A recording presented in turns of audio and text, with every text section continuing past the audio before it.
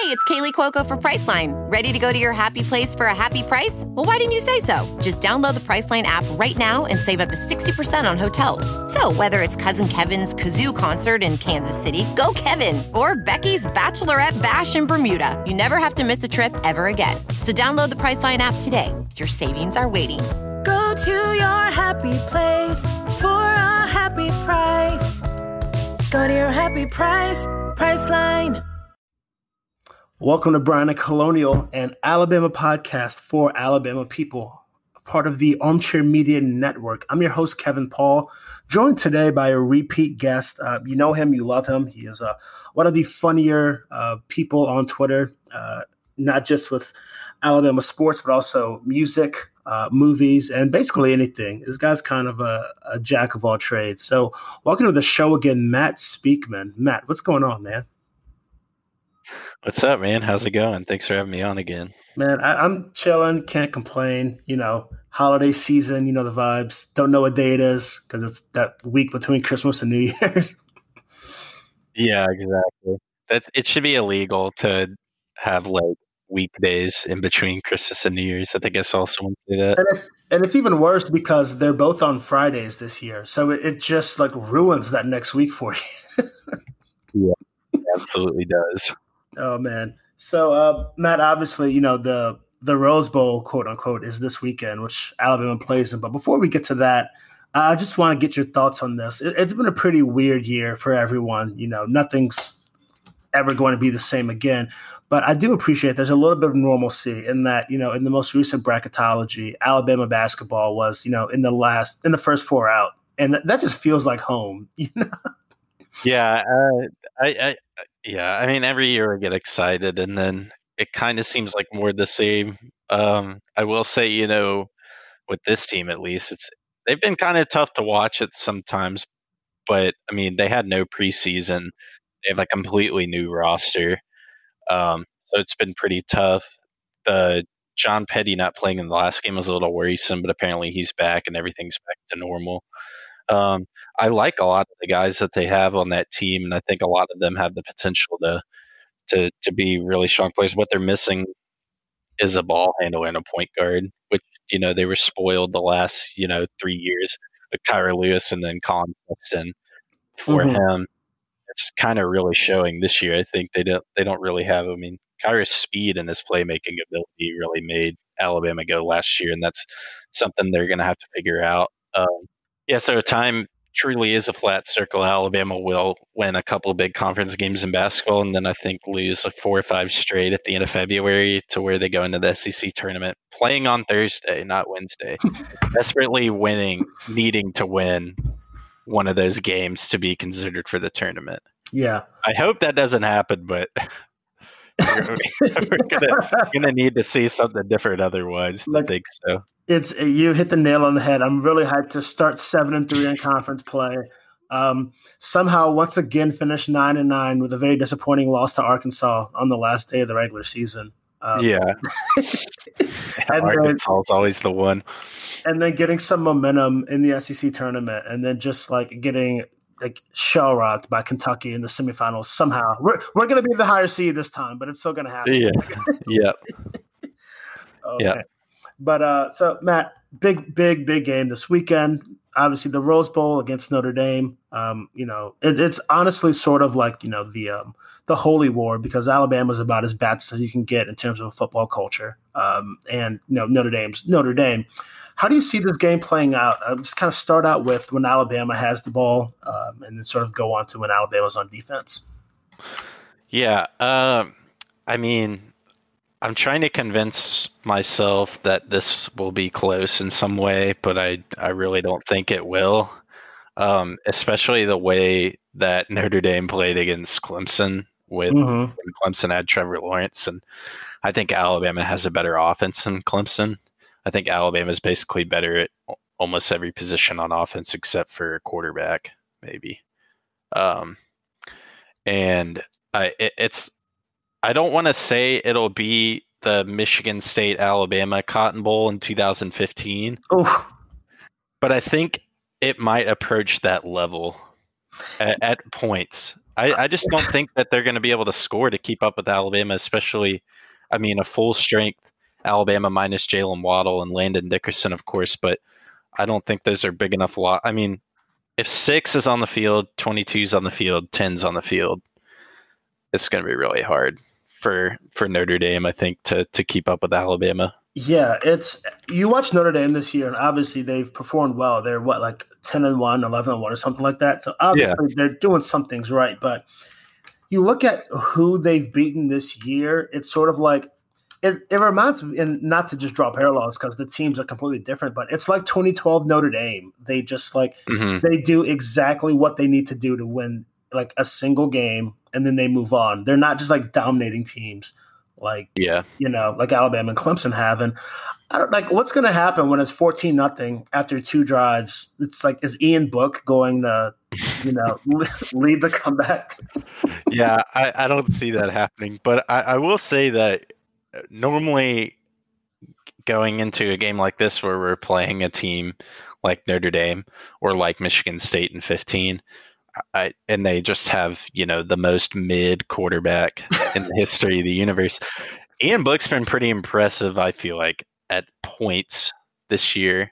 Clemson's front 7 is extremely good, and he was running for his life in that game and the game before. And I thought he made some plays, especially in the first game, that really kept him in it, especially scrambling and kind of thinking on his feet. But once again, I mean, you got to have some fairly elite firepower to score at the pace Alabama does. And I think we saw that against Florida. Florida's got 2 extremely elite talents on the outside in Pitts and Tony, and a quarterback who is very, very good and can get them the ball. And they have a couple of guys around them too that are good enough to make plays like Alabama does. And even they couldn't score enough. Right. To keep up with Alabama. I mean, you got to score at an ungodly pace to keep up with this team. I mean, it's what I kind of hate when teams say this, but Kyle Trask was like, "Man, if we just got one more possession, we would have won." And it's like, well, maybe, but you didn't. And that just goes down to Alabama forced a big turnover in the fourth quarter, and they only got 3 out of it against Florida, but that's still that's a 10-point swing where.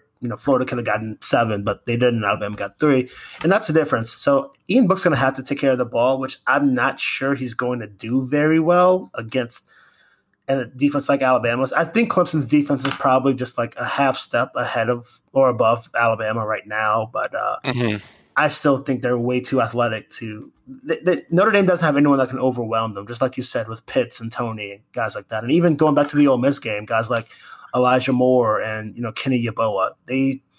Notre Dame doesn't have any Notre Dame doesn't have any game breakers like that, or if they do, they haven't shown themselves. In the season so far. Yeah, I agree. I think Notre Dame's offense kind of plays into Alabama's hands a little bit too. I don't think they do anything too complicated. Alabama does some pretty complicated stuff on offense to get those guys open, and then you see with Alabama, at least, when it comes down to crunch time, though, Sark just plays the hits. I mean, we saw that last week when they needed to score with about 2 minutes left, I think. I mean, they ran RPO skinny post to Devontae Smith, I'm pretty sure. And that's that is Sark's bread and butter right there. Yeah, it's Sark has been – I do want to talk about Sark a little bit. It is crazy that our first experience with Sark as Alabama fans was him just not running the ball in the second half against Clemson, in the national championship game, accepting the OC job, and then like 3 weeks later taking the Falcons OC job. So just I just sort of explain just like how your feelings on Sark have evolved from that one disastrous half of football to now 4 seasons later. Yeah, he was put in a really tough position with that game. And obviously one thing that doesn't get recognized about that game too is there are a couple of really ridiculous. I mean, one, he's kind of handcuffed because he's got a freshman quarterback who doesn't have a lot of experience in a game like that and didn't necessarily he hadn't developed the arm talent yet to get the ball down the field. essentially. And he lost Bo Scarborough, who was had the game before was one of the best games I've ever seen by an Alabama player against Washington. Yeah. And the game against Florida, he had a pretty good game too. So, I mean, those were two really, big aspects of the fact that the Clemson game turned out. And then they still only lost by 3. And the offense scored to go up. But, I mean, the defense was on the field for 99 plays or whatever it was. So definitely that was a product of Alabama's offense. So at first I was pretty shaky on them bringing him back. I thought he did an okay job with Atlanta. But now what I've seen him do has been the only thing that I really get frustrated with him, and me and you talk about this all the time, is he runs it on second and long. Oh. like someone's got a gun to his head if he doesn't, and they'll pull the trigger. I mean, even to the point last week where we handed it off to Jaleel Billingsley on 2nd and 11, which why would you ever do that? Yeah. And statistically speaking, you're never supposed to run it on 2nd and long. No. So that's the only frustrating thing. And he crawled a little bit into a shell last week when they had an 11-point lead. But overall, I mean, he's been the best coordinator in the country this year. Mm-hmm. I thought he was the best coordinator in the country last year too, before losing his, once in a generation quarterback too. So I've been really excited about Sarkisian. He's been awesome, and it looks like they're doing all they can to keep him around. Thank God. Yeah, I mean, no one ever leaves Clemson ever, and Alabama has to deal with. I don't know what they're doing. I guess everybody likes playing for the underdog. It's the culture, man. You don't know. It's a family at Clemson. And they don't want to leave that slide in their workout room or whatever. They don't want to leave the slide. They live on a lake. Like, dude, why would anyone ever leave Clemson? And if they leave, they'll never get to talk to Marty Smith ever again, because he practically lives there too. So if Marty Smith and his wife don't have property in Clemson, South Carolina, I'd be shocked. That's worth renting an apartment for. I do like Marty Smith a hell of a lot more than I like Dabo, though, I will say, even though Marty Smith is ESPN Dabo. Marty Smith is like lawful good Dabo. That's who he is. Yeah. Yeah, that's true. For Dabo, I'll put Dabo at a solid neutral evil right now. So speaking of, now you spoke about, us losing to, late in the season last year, and then Matt kind of taking over and really just taking the reins on the quarterback competition early on, especially with no offseason and whatnot. So Bryce Young was really 2 steps behind. Are you entertaining the Mac versus Tua discussion at all? Is it even a discussion with you?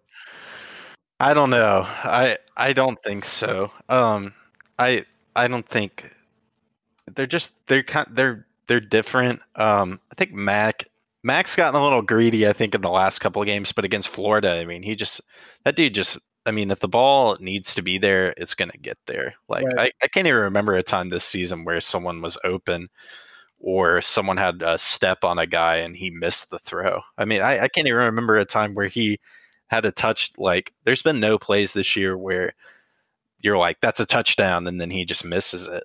Right. But I don't know. It's hard to say, because Tua made some throws that made me rethink everything I thought about football before. I mean, he had that one throw against Tennessee that I think is just one of the most insane throws I've ever seen. Like his freshman year, right?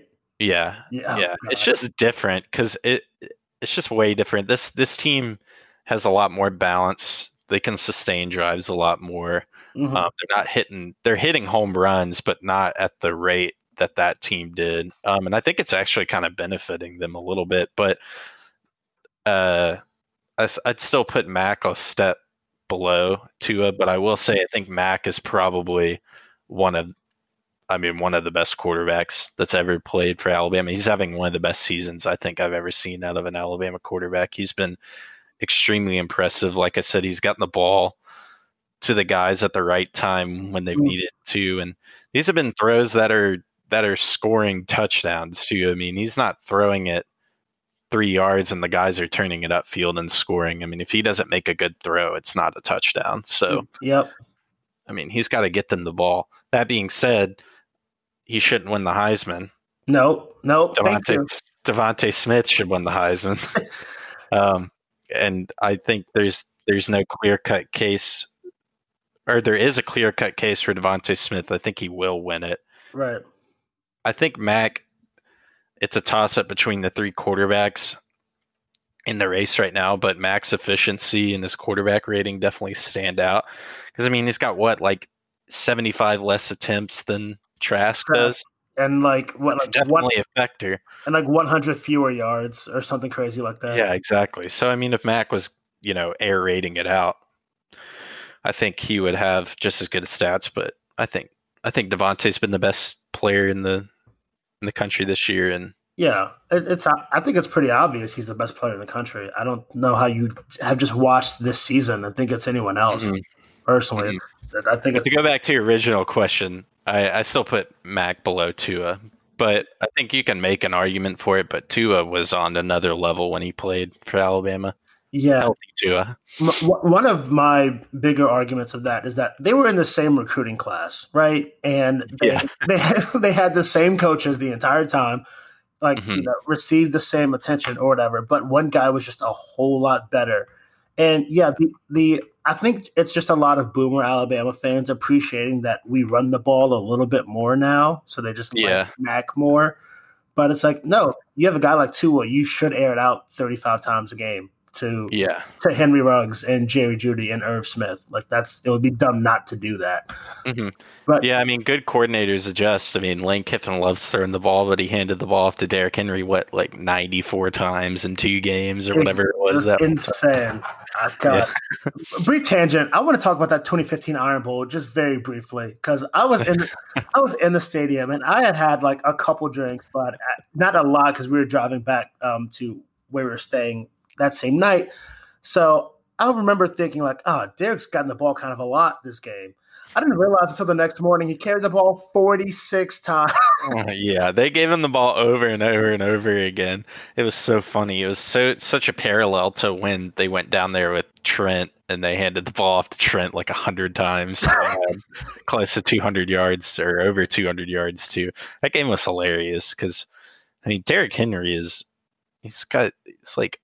never gets injured really. He gets the ball, even on the Titans, he gets the ball 100 times a game too. He's never tired. I don't know. But hey, Ryan Clark said he doesn't like taking hits, so he's not a good running back. Well, whatever. Whatever. Oh man, it's really been a crazy season. So obviously Devontae Smith is the MVP of the 2020 Alabama Crimson Tide. But Matt, if you had to pick one, MVP, maybe MVP is not the right word, but just one unsung hero of, the 2020 Alabama team, who would it be and why?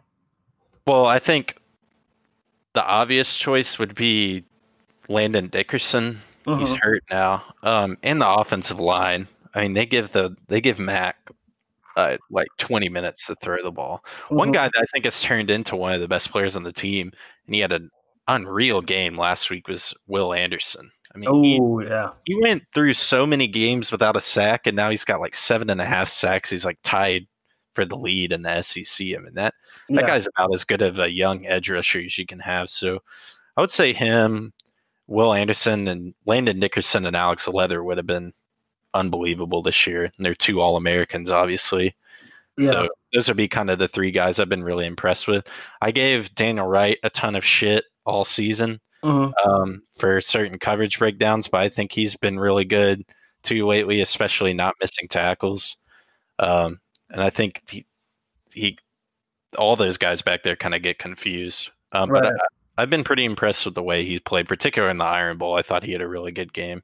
Yeah, I think he was just trying to do too much early on. As a safety, your job is to clean up. The best Alabama safeties, Minka's a different example because he played so close. He played so close to the line every time. And Cyborg.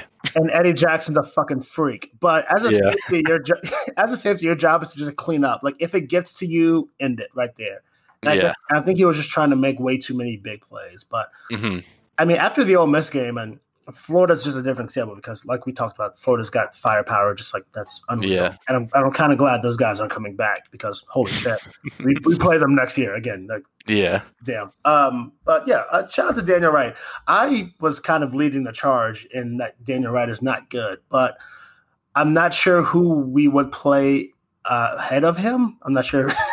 I mean, if he's out there from a DP standpoint, that means he's the best option. So yeah. Speaking of that, you talked about the last time we were on, Matt, about how if you don't get on the field by your sophomore year for Saban as a DP, the writing's on the wall. Just go be an accountant or some shit. But I just piggybacking off what you said, tying that into what you said about Will Anderson. Has there been a freshman edge rusher that's had this kind of impact under Saban? Man, I can't even think. I mean, a lot of the times it's guys. I mean, you always hear about them. Mm-hmm. I would say late in the season with Rashaan Evans.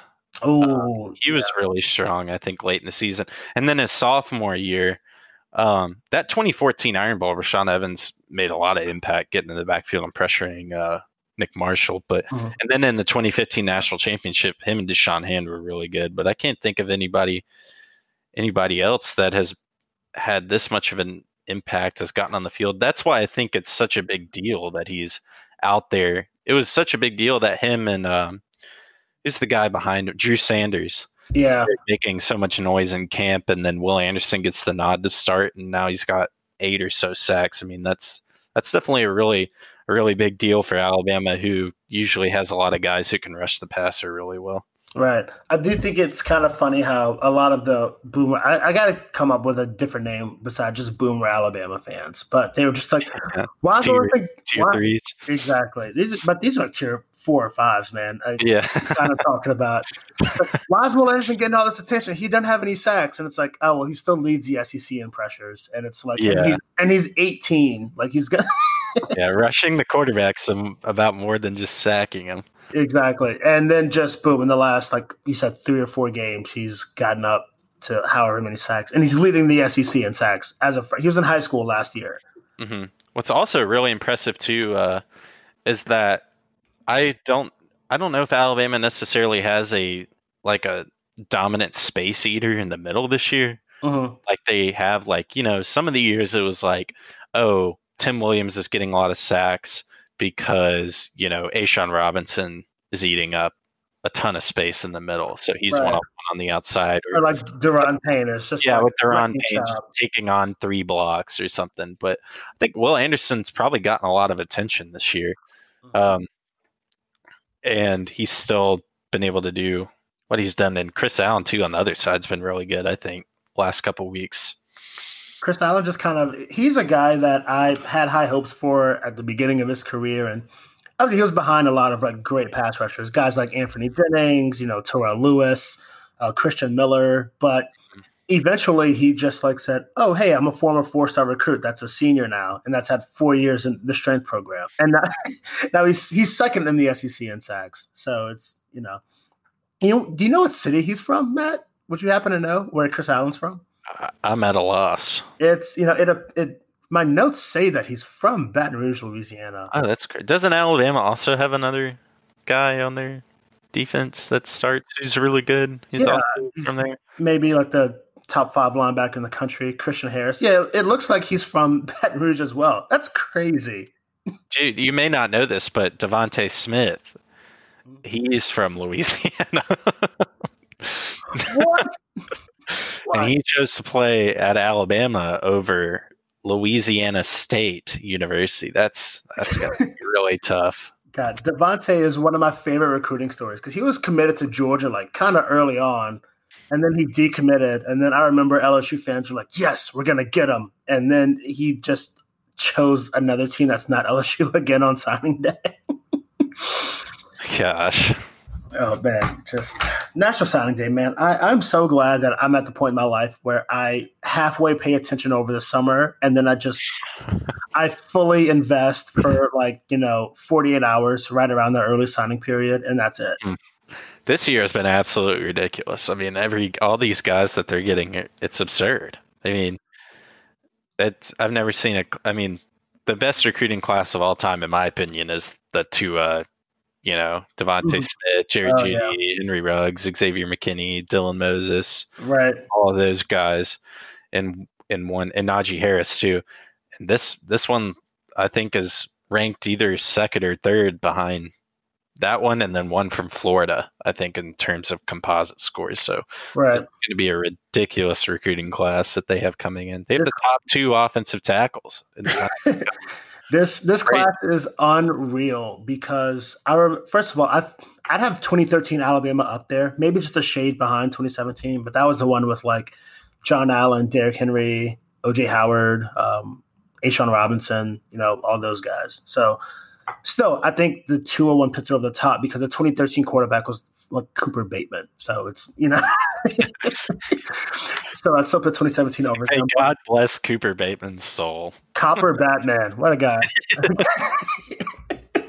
This class is unreal because when, we were kind of still like putting the final touches on the class, it's like, man, Kool-Aid would just be like the cherry on top because we still need a cornerback, and we got it. And then we've signed like 3 other high-profile guys. Yeah. Since then, too. I like this little, like, Oklahoma thinks they're getting a running back, and then we steal him from the game that we've been playing with Jace McClellan last year, and then the guy that they just got the other day, too, who's like, Alabama now is just destroying in Texas, too. Oh, yeah. You've got, 5 of the top 15 guys in Texas, something like that? Yep, and they have 4 of the 9 best receiver recruits coming, too, so... Whenever we flip that guy JoJo Earl, the receiver from Texas, from LSU, yeah, one of my LSU friends just sent, no context, just sent me the gif of Jesse from Breaking Bad. It's like, you can't give it away with this. Oh my gosh! Alabama fans have been giving LSU fans a lot of shit this year for them sucking and they're terrible and all their players are leaving and stuff.